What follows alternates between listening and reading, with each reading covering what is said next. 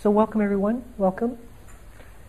Feels a little bit to me like the first day of spring training because it's a new series which often sets the tone for the year. I don't know in this case how long this will go. The theme of dependent origination can go as long as we want it to go. But I'm interested in it feeding you, not just me elaborating on something. So, time to time I'll check in with you to make sure that this is working. It's one of the more learned subjects in the sense that so much has been written on it over the centuries, and so much has been expounded upon and editorialized and elaborated, and that it's hard to see anything fresh and new, but especially when it has 2,500 years of papancha associated with it, it's a little hard to see with any kind of newness. So I will make every effort not to make it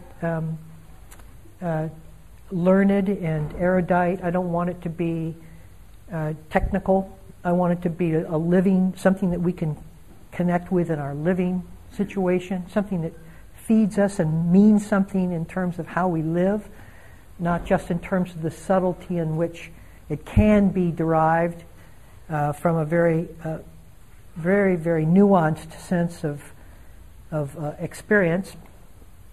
That's also available, but for most of us who are householders, that line is really not available to us.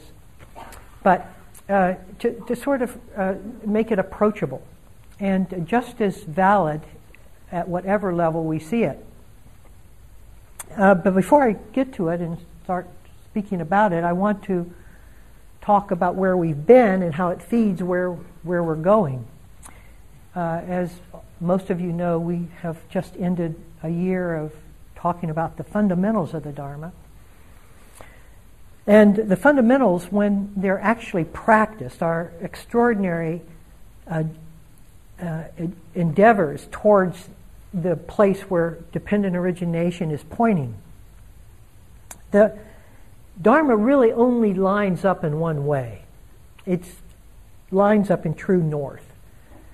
Many of us attempt to make it so that it provides us the comfort of the life we know, and to sort of smooth off the rough edges of some of our character, perhaps, and to provide a guiding light towards growing and sort of honing our spiritual skills. But really, it points true north. I mean, the Buddha was very clear that his teaching only had one purpose and one end, and that was towards liberation of spirit, liberation. And so it's hard, although it seems to be endlessly done by many people, it's hard for me to talk too much about the extraneous points of Buddhism without keeping it pointing true north. And so those fundamentals that we spoke about all last year were really true north pointings. They weren't meant to allow us to sort of settle into a happy relationship and a kind of compatible relationship with Dharma at some kind of sort of as an offbeat hobby. They are meant to sort of break down the wall of our entrenched paradigm and to start showing us, that if you follow any of these fundamentals conclusively forward, they start showing you holes in those walls. They start revealing the very light that's behind the obscuration that we protect ourselves from, the light we protect ourselves from. And virtually every one of the fundamentals can do just that. They're all there to show us that all facts are at our service towards liberation. All facts. That's a fundamental teaching. You can't eliminate or exclude any fact, any experience, and expect to then be on a sure trail, the sure path to freedom. And so one of the questions, or one of the ways that we need to keep encouraging ourselves forward, is to face that truth, to look at the experiences that are arising and see whether they're inclusive or we're excluding them, whether we're denying them, whether we're turning away from them, whether we're holding on to them for dear life, strangling them. And so really the fundamentals were adept ways at bringing us along into a shift of paradigms. So that was the point of last year, said this year. So this year is going to be, or at least a good part of it, will be about what's that wall composed of? That wall that we are interrupting and digging holes and burrowing into to see the light on the other end. What's the composition of that wall? What's it? How does it form? Why? How does it arise? I like to think, actually, that if we looked at life from its true perspective, likely we would see it being very chaotic. In fact, people who have been blind and had their blindness cured at a middle age, when they take off the bandages, want the bandages placed back on because it's too chaotic what they see. It doesn't make any sense. It's just flashes of light, colored, and it's not composed into a seamless whole yet. And I think that what dependent origination does for us is, and why we keep investing in the endless sequential results of dependent origination, is it provides us a sense of world stability, and it also allows us to have a place within that stability. It gives us world order. If you want to call the disposition of the world orderly, it gives us that form of order. It gives us something where we can sit back and know what everything is in a kind of seamless way, and know its derivation in terms of its history, and have some sense of our own place within things. And so from that point of view, it really is the holder of the paradigm of separation. It really creates from the building blocks of perception a sense of who I am and who you are and what all this is, and our history with it, and our future going forward.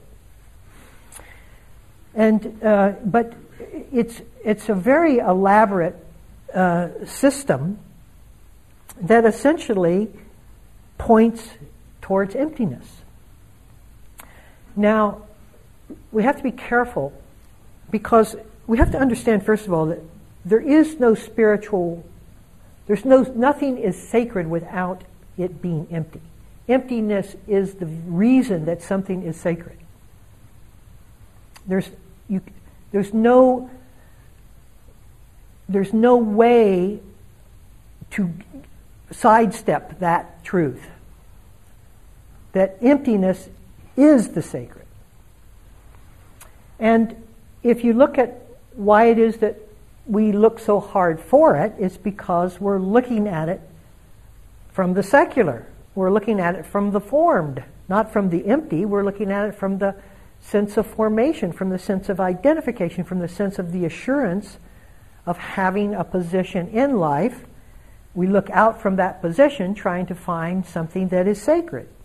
And we don't really see anything that's sacred because the way our perceptions are formed from the sense of self is that it has everything formed and known. And so when anything is formed and known, the sacred can't reveal itself. So we tie ourselves in a knot because we are forming life through our experiences and memories of it. At the same time we're forming life, we are being formed through those very memories. And together, the sense of the world and us arising keeps us from sensing anything that could be beyond the form, keeps us limited to just the forms we see, and that obscures anything that the heart feels as sacred or truly nourishing for it. So it's no small entrapment that we have enclosed ourselves within. And so it's worth settling back and really deciding whether we want to go this route or not. We can stay formed and continue to polish the form, and I've spoken a lot about that, and probably a good percentage of spiritual work has to do with just that.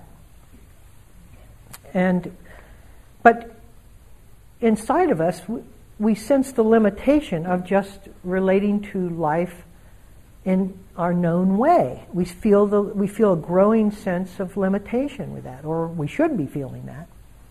And the more we investigate it, the more heightened that sense of limitation becomes. And yet, we're scared to really crack the wall completely open because we don't know what's on the other side. Words like emptiness don't sound very inviting to us. They sound like we're going to be decimated, blown away, come up empty-handed in this thing, which is not true at all, but it's our fear. And so we stay kind of self-protected behind the wall, even as we kind of listen to the wall, what's on the other side, we wonder what's on the other side, and we poke at it a little bit. We don't want to poke too hard, or we might put our hand through it, but we just kind of do this dance with it. Now, this series is about how the wall is formed. So we're going to take you, and hopefully we're going to have you put your hand right through it. Okay? So doing, you're going to touch qualities that can only be described as being sacred. Depths of stillness, quietude,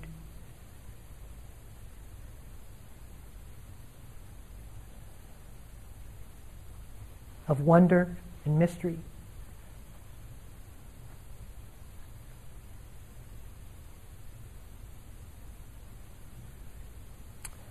Of a fullness and inclusivity of heart.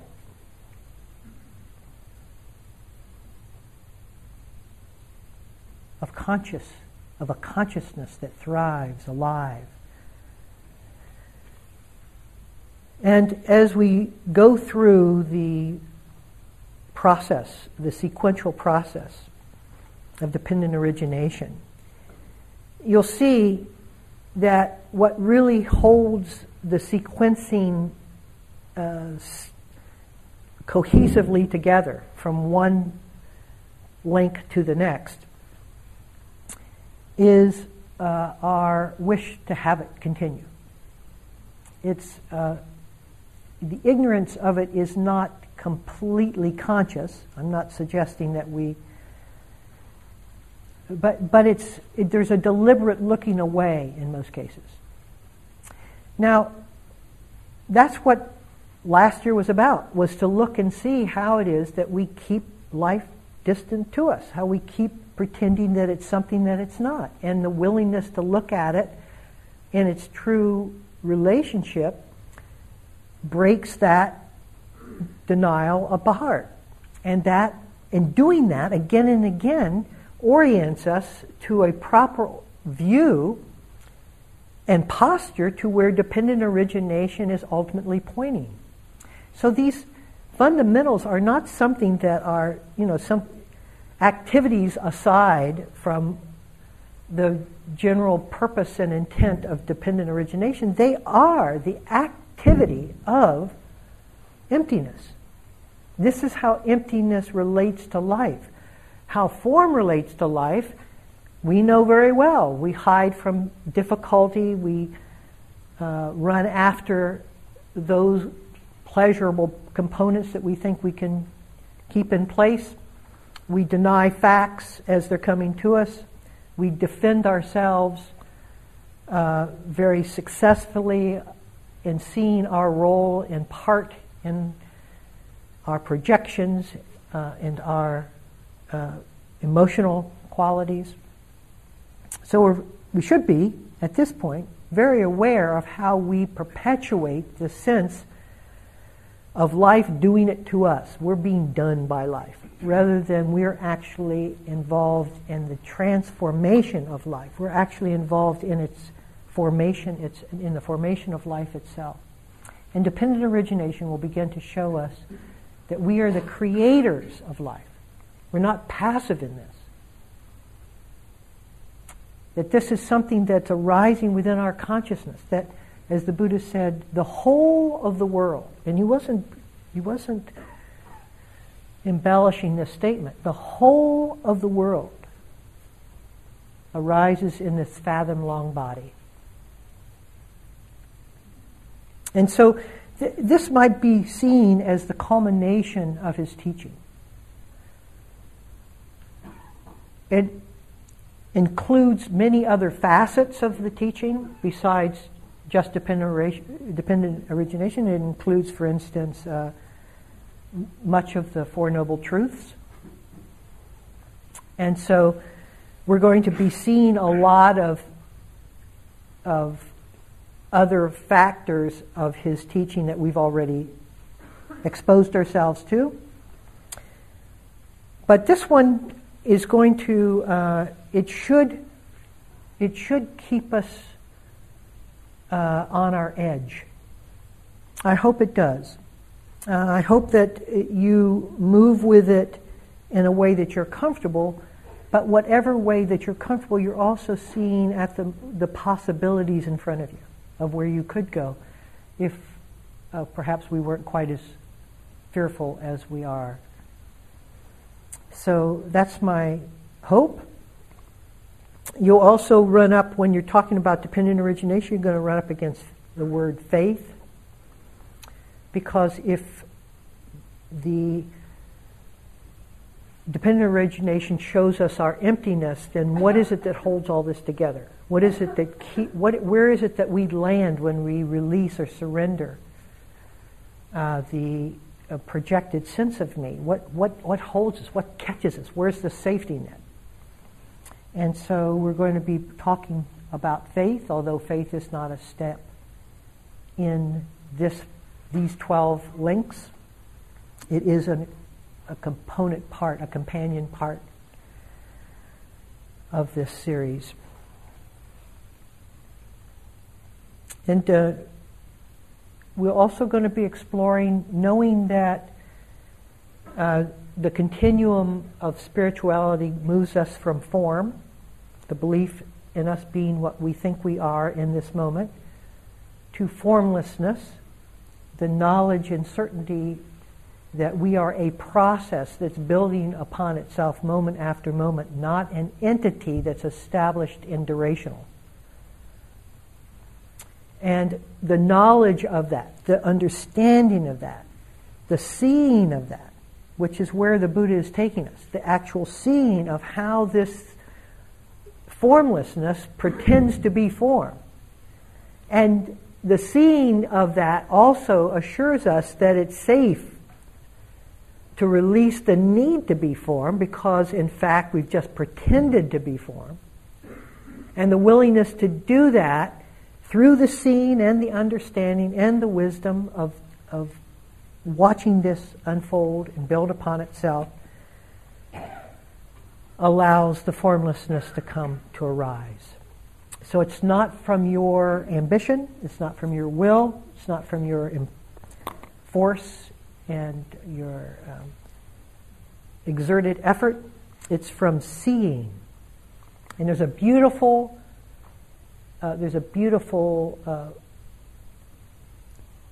circular truth that the formlessness that we are longing for, because it holds the sacred, is the very method we use with form to show form is not what it has believed itself to be. So we use the end as the means to derive ourselves to the goal. So this sense of dependent origination, it's called in the literature pacitta samuppada, translated as dependent origination, as I mentioned, or codependent origination, or codependent arising, or causal interdependence. And I'll get into all of what all that means. But basically, it's the process of how we form ourselves in the world moment after moment. And as we find ourselves manifesting moment after moment as a sense of self, and we create the world from our memory and our invested interests, a dialogue ensues between ourselves and that world, because we have artificially cracked ourselves and broken ourselves apart from the world. The world started as in union, and then this process of dependent origination cracked it into two. And in order to keep it as two, we have to talk about it. And the talking about it keeps it separate and distant. It keeps it a thing. If I can talk about the world as a thing, then I can be assured that I'm not that thing. And so an ongoing, ensuing dialogue with the world is the result of our separating ourselves from it. And then, of course, when you have yourself as being separate from, which again is what dependent origination begins to show us, you start forming views about what you need from it. What it also provides by cracking itself in two is that now you can have an experience of it. You couldn't have an experience of it when you're together with it. You can't have an experience, the thing itself can't have an experience of itself. So we had to objectify it in order to then have the experience of it. Now we have the experiencer and the experience, and now we can run after the experiences we wish to have. Unfortunately, and this is where the whole thing breaks down, is that those experiences don't last. And this is an incredibly important point that is not directly focused upon in dependent origination, but is alluded to, is the idea of the fact that nothing can sustain itself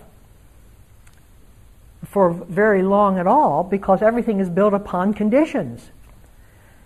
We will get to what that means in just a moment, but let me just say it in summary, is that this whole idea of myself being here and the world being external to myself is built upon certain internal conditions that I have formulated. And I have to maintain those conditions in order for me to see the world as I wish to see it, as separate from me. So I keep, as I mentioned, keep speaking about it. I keep talking about it. I keep saying you and I keep saying I. And as long as I can say I and I can say you, then my perception will follow that logic, will follow those words. And so I just keep reinforcing my place in things. And if I ever let it slip, if I ever stop speaking, it comes back together again. Because it's only my force of language that keeps it apart. So to keep it from coming back together again, I have to keep my language. I have to keep speaking about it, right? I have to keep, one of the ways I keep speaking about it is I keep chasing after it. Because then I assure myself that this is worth pursuing, and I argue when I don't have it, and I long for something when I want more of it, And the configuration of the world that I am now creating isn't the one I really want. And so I'm struggling with my own creation all the time, which creates more language and more angst, more reactivity, which assures that I keep my distance from it. So you getting this a little bit? Getting a feeling? It's just okay if you're not yet. I just want to give you, this is an overview. We're not going to get into the links tonight or even next week, but we're just giving you an overview. The sense of the struggle that we have created by forming the world the way we have formed it. But herein lies the hope of dependent origination, these links of conditionality, is that if something can be done, if I can talk my way into separation, I can also learn to be quiet and have it come back together. So there's hope for the ending of this isolation that we have derived. And that is where dependent origination, we can invest. We can see that there's a possibility here of the ending of all of this. The Buddha said it like this.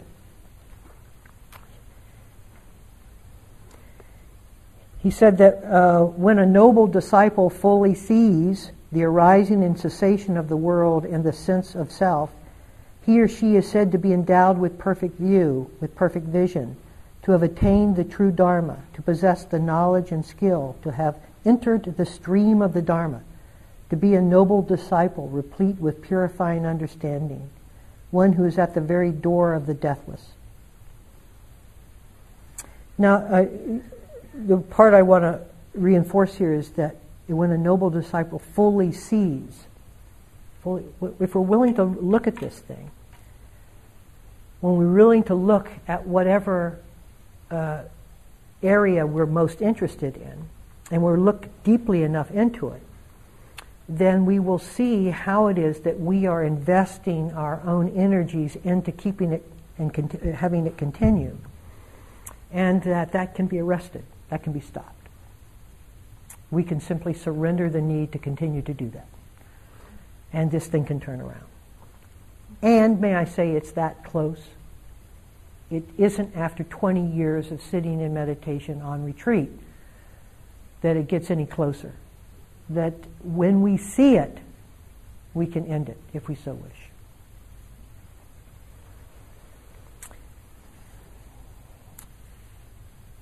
So what happens is that this is the way that the sense of self in the world is formed, and we see our way out of that conditioning. We see our way out of ourselves.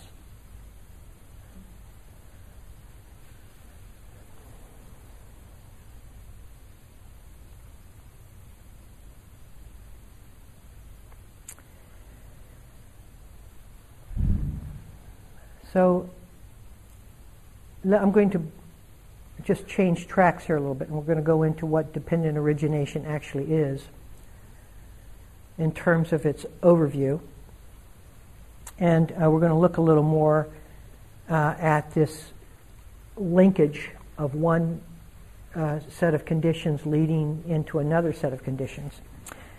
It's a perceptual, something arises according to dependent origination because there are conditions that allow it to arise. Now, what does that mean? Mostly we think in terms of a single causal condition. We say that I came here because that occurred. I heard somebody talk about Sims, so I came to Sims, or whatever it might be. But if we actually look at what and why and how it is, the factors that had to arise in order for us to be here tonight, you'll see that it is the world had to respond, not just a whole set of factors around you. I mean, just look at, your car had to work, right? Your significant other had to agree to it, or your family arrangement had to be compatible with it. The weather had to be in conjunction with it. On and on. You begin to see that it isn't a single event that created your arriving here tonight, but And then each of those causes have causes of their own.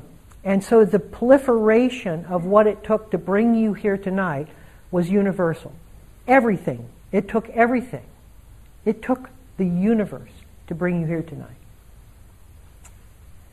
Now, we don't usually think that way, but it's a very important turn that I want us to start thinking about. I want us to start reflecting upon. I want us to start encouraging, because you see you're not alone in your life. That you're not an isolated event. There is no such thing as an isolated event, and there never was. That we are, and we always have been, arising from a list of causal events. Not necessarily one event, but many events that arise together to create our positionality, our actions of body, speech, and mind. A couple of examples. One is like if it snows. What are the conditions for snow to actually fall? Well, you say, okay, so there has to be a certain humidity in the air. There has to be a certain weather, right? There has to be a certain temperature. On and on. And you can begin to see that nothing that we claim reference to as occurring exists independently of the conditions that allows that to occur. And so then those conditions then become, in effect, other conditions, and on and go. Now the fact that it's snowing keeps you from coming here tonight. And so the whole thing is not in isolation. And this is the most important part of the talk, the emphasis of the talk this evening, is that sense of being, it's already interconnected. It's not as if we have to, force some kind of illogical sequence to make it interconnected. You can begin to sense that it's interconnected in all aspects, in everything we do. If you're going to spend some time writing, what has to happen for you to write? Well, you say, I just need my desk. No, you don't just need your desk. You need, first of all, the ability to write. Then you need the circumstances, the quietness, in order to write. And then you need the pen to be there, and you need the paper. And you need the ink, right? And you need to have some idea of what you want to say. And all of those, you can't say, though, that writing came about because of the pen, can you? Or writing came about because of the desire to write. All of those factors had to be there in order for writing to occur. And they were not sequential. They all had to be there simultaneously for writing to occur. Now, when we go through these 12 links of dependent origination, it's not helpful to think that the preceding link was the sole cause of that which is arising out of it. All of the links influence the arising of the next link. This is not independent of all of the causes that arise. And to start, but most importantly in our life, and the homework that I'm inviting us into, is to begin to actually get a feeling for that in our life. See, when you're out on the freeway and somebody pulls out in front of you, and you get angry at that person, that's the cause and effect that we assume in our minds. But if you start thinking about what cause and effect actually had to occur for that whole sequence of events to arise, you would be less likely to lose your sanity in it. And so just to start seeing that many, many more things are at play here than any single cause.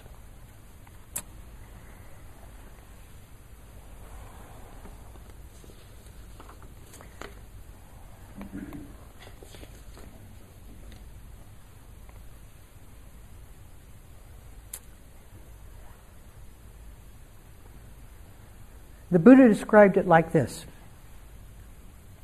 He says, when there is this, that is. With the arising of this, that arises. When this is not, neither is that. With the cessation of this, that ceases. Well, that's a little vague. the point he's trying to make is that nothing comes into existence on its own. Nothing is a standalone event in life. Nothing.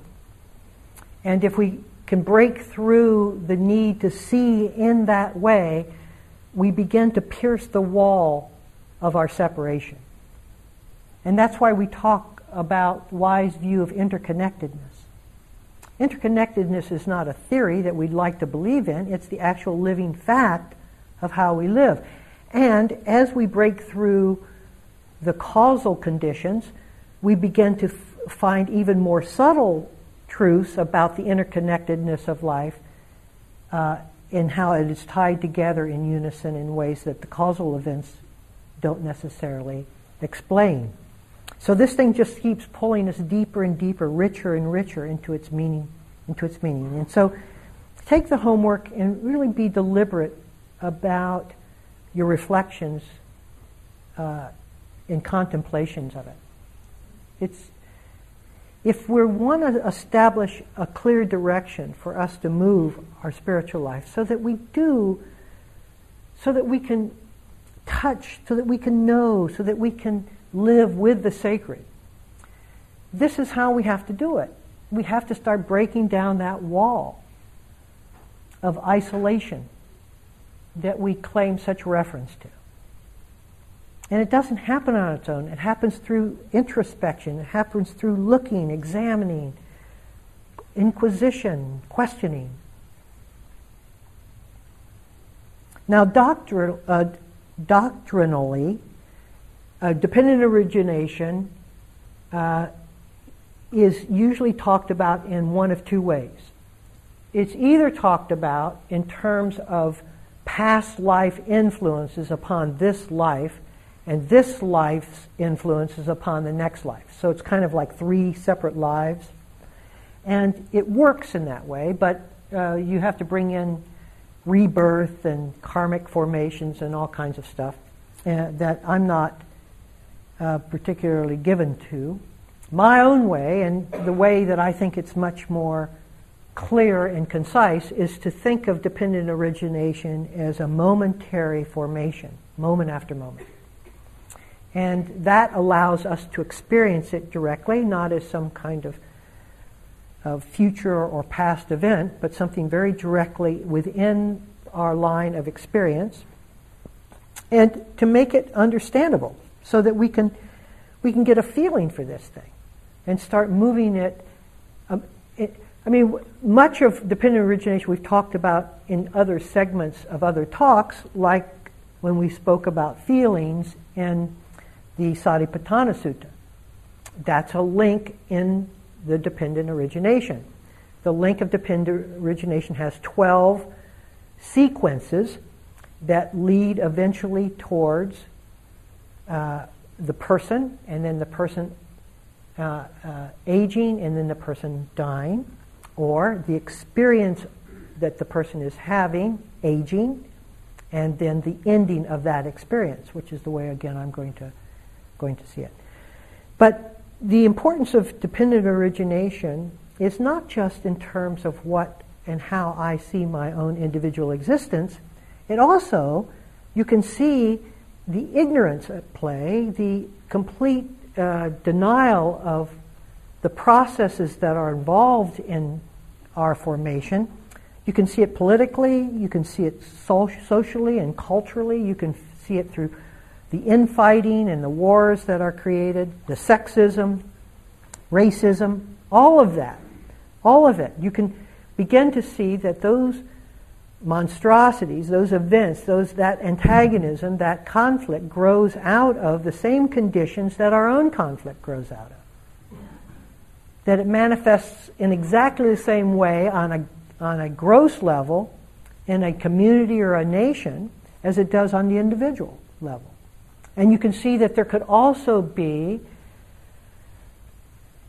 an ending to that. As there can be an ending to our own misery, there can be an ending to the misery on a universal level. And so from that level, it also gives us some sense of hope, some sense that we can straighten ourselves out and live a sane world. The most important thing is that it is not deterministic. That is, nothing is inevitable here. If we're willing to perceive what is occurring, and we're willing to look at where our energies are moving, and we can see and correct that misunderstanding, that ignorance of what we have thought we were, if we're willing to correct that, then nothing is deterministic. We can end the sequencing.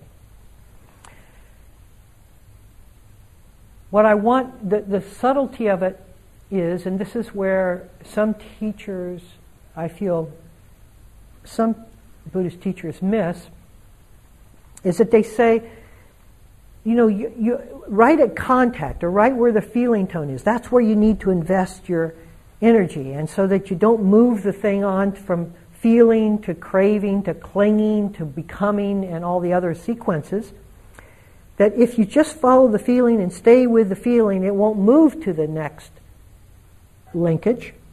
That's how it's usually taught. But I say to you, in its most subtle way, if you are doing that, if you are inserting your intentionality into any link, and you're manipulating that link or surrendering to that link, or the cause of your arising is already determined through your efforts to insert yourself into the influence of what you see. It's done. It's already over. Now, so this has to be even more subtle than our need to fix it. It's not like the machine is broken and I have to go in with my wrenches here. All I have to do, and this is this absolute simplicity of dependent origination, and yet it is the most difficult thing to do because form hates doing nothing. It's to see. That is the solution. To see only. Not to tinker, not to try to disrupt, or dislodge, or end, or follow something through. It's to see. The seeing is already liberated. It's what the seeing is invested in, the identification the seeing has with what's going on. And that's caused by not seeing thoroughly enough. When you see thoroughly enough, there's no longer an investment of identification in anything. And that is freedom. And the sequencing ends on its own, not through our will or need to have it end. So I think I'll stop there tonight. I know I'm already more technical than many of you wish. I will work to bring it down into more of a relationship with our life, but I do need to give us an overview. So this talk and the next talk are going to be overview talks that just give you a sense of what this thing, dependent origination, is. There are lots of readings and homework assignments from other very learned people on the web. I want to encourage you to go there, not my homeworks, they'll be on the table, but other people who I respect and appreciate, and you can work with their contemplations, reflections, and exercises to sort of bolster your own understanding. Okay, all. So maybe we can just sit for a minute.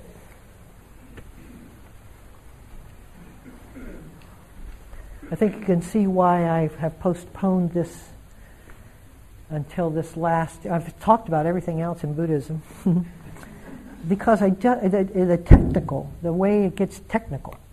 I'm not given to that kind of speech, and yet I do think that it's essential that we go through this thing to understand the linkages of how it is that this something comes from nothing.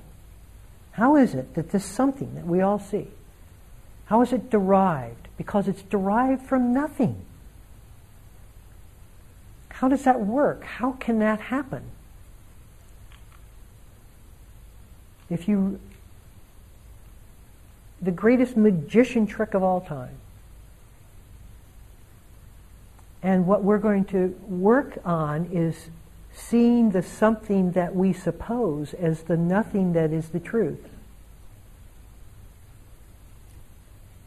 And what we will be doing is becoming an unconscious somebody. We'll be moving from an unconscious somebody to a conscious nobody. That's the path.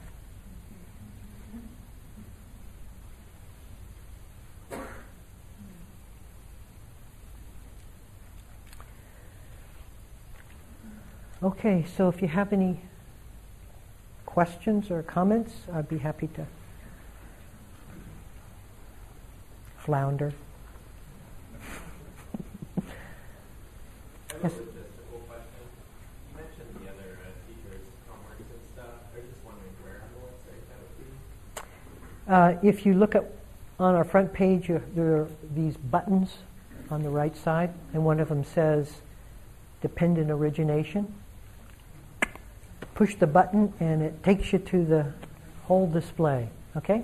Now, some of them won't be up because I just sent our web person some additional homeworks, so there are a lot of them that will be up in a few days. But there's much that's up there right now to read and to understand. Yes? When you said that it's language that actually creates separation, do you mean it's thought forms that create separation, or is it actually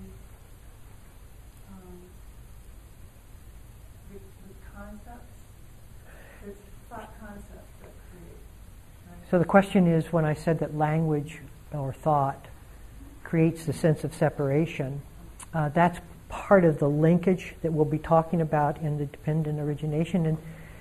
And it's the formation of yourself based upon your memories of yourself going forward, and then the communication from the abstract way we see, because the way our eyes are trained to see is through the memory of our life. I mean, everything you see is something you know, nothing that you don't know. It's because it's filtered through memory, right? And that keeps things being known to you as separate from you because you've had a memory with those things.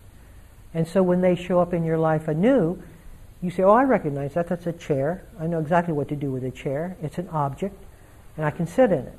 You see? So the knowledge you have of it, the abstraction you have, the concept you have of it, keeps it separate from you as something that you can utilize, but not something that is you. It's the thought. Yeah, yeah.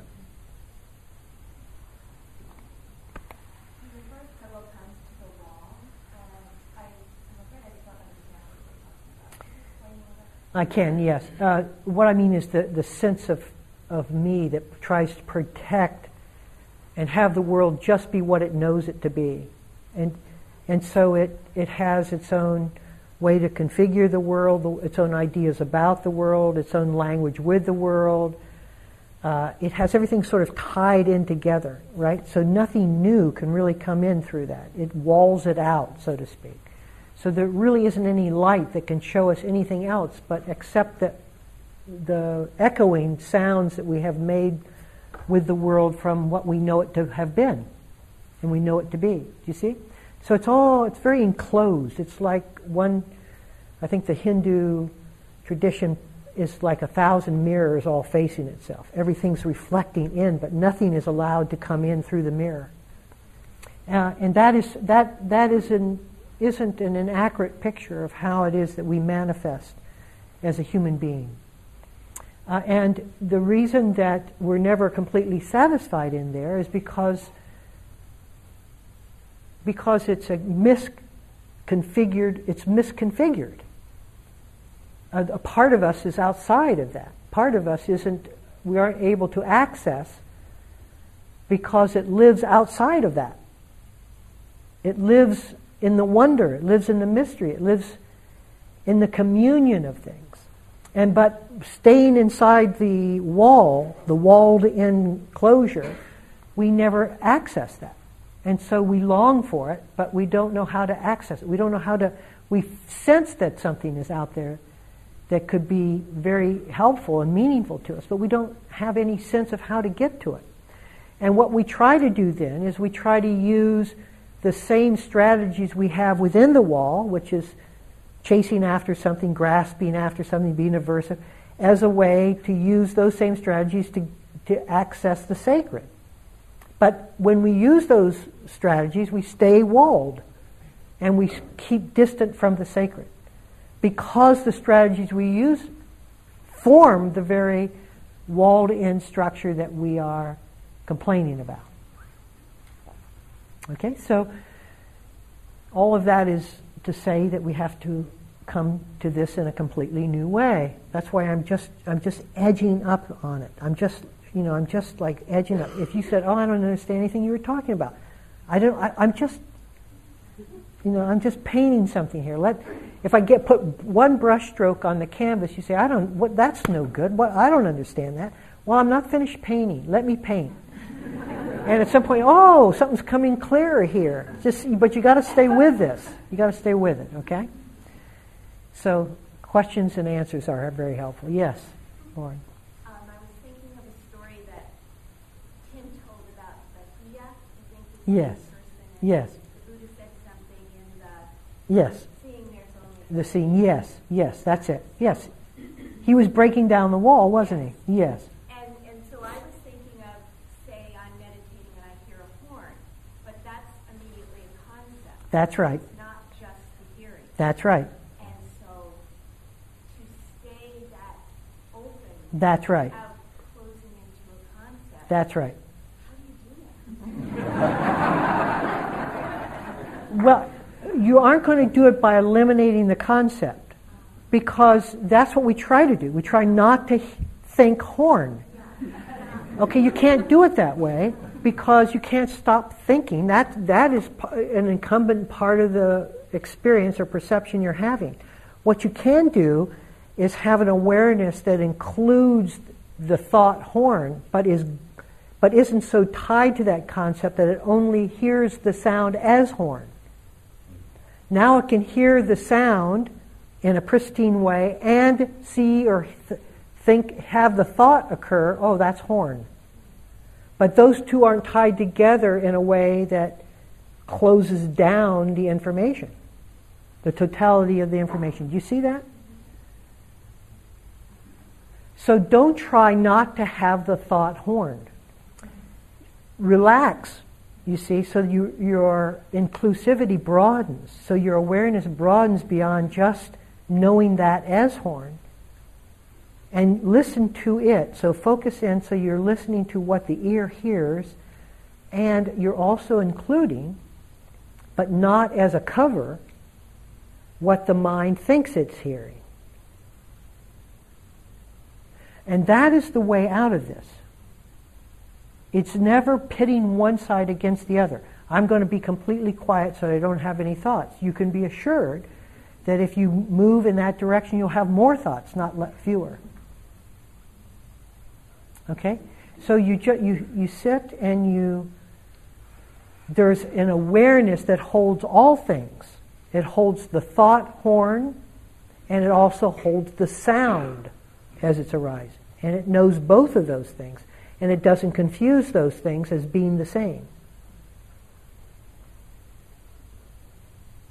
And the less you invest the terminology of horn onto that sound, the quieter you become. The less horn, the thought horn will be so pronounced that it covers over the sound. At first it's like, oh, horn, I got to get rid of this. It's like they're both. It's just. And you say, just wait a second here. Just let me give it some patience, give it some space. Let me just hear. And let the thought occur, it's fine. I'm not interfering with it. See, now you're backing into true seeing rather than into mental mental gymnastics. Okay, so when we say relax, that's really the way out of this predicament. So now I can hear the horn, know it's a horn, but it doesn't obscure the purity of the sound. And so I don't get angry at whoever's honking that horn. Right? If I know it only as horn, then the next following sequence, which is dependent origination, will be I'm angry at whoever honked it. If it's interfering, if I don't like it, if the feeling tone is aversive, and the clinging towards that which I would rather have, which is quiet, no horn, and then I've become somebody who hates horns. Right? And then that experience dies. It gets old, the horn goes away, it dies, right? And then the birth of a new horn, or a new situation, or a motorcycle this time, or a jackhammer. Do you see? We just went through it.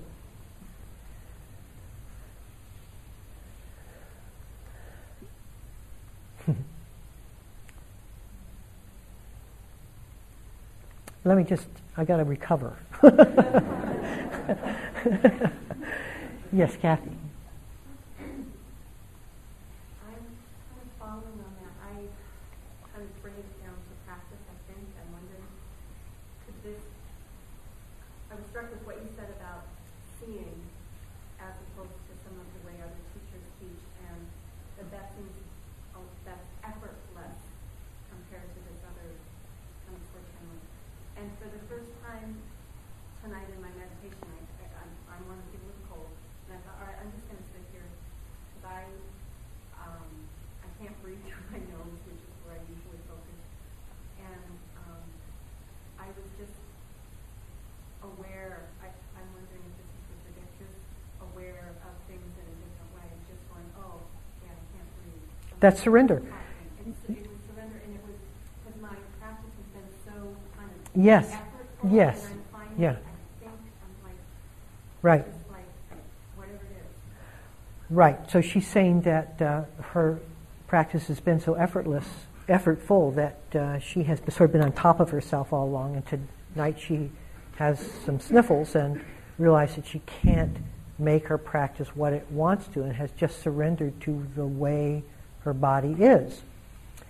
So you notice that it's relaxed, that there isn't any it's not in conflict with anything, it's not struggling.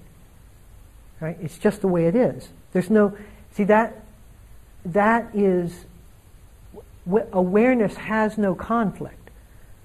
Right? If you think, oh, I shouldn't have a cold, then you're in conflict. The fact is you do have a cold. But if awareness doesn't think like that. Awareness is just holding you that has the cold. It's not arguing with whether you should be here or how difficult your meditation is. All it is holding you, surrounding you. And whatever display or the way you manifest, it doesn't complain. It doesn't try to change that at all.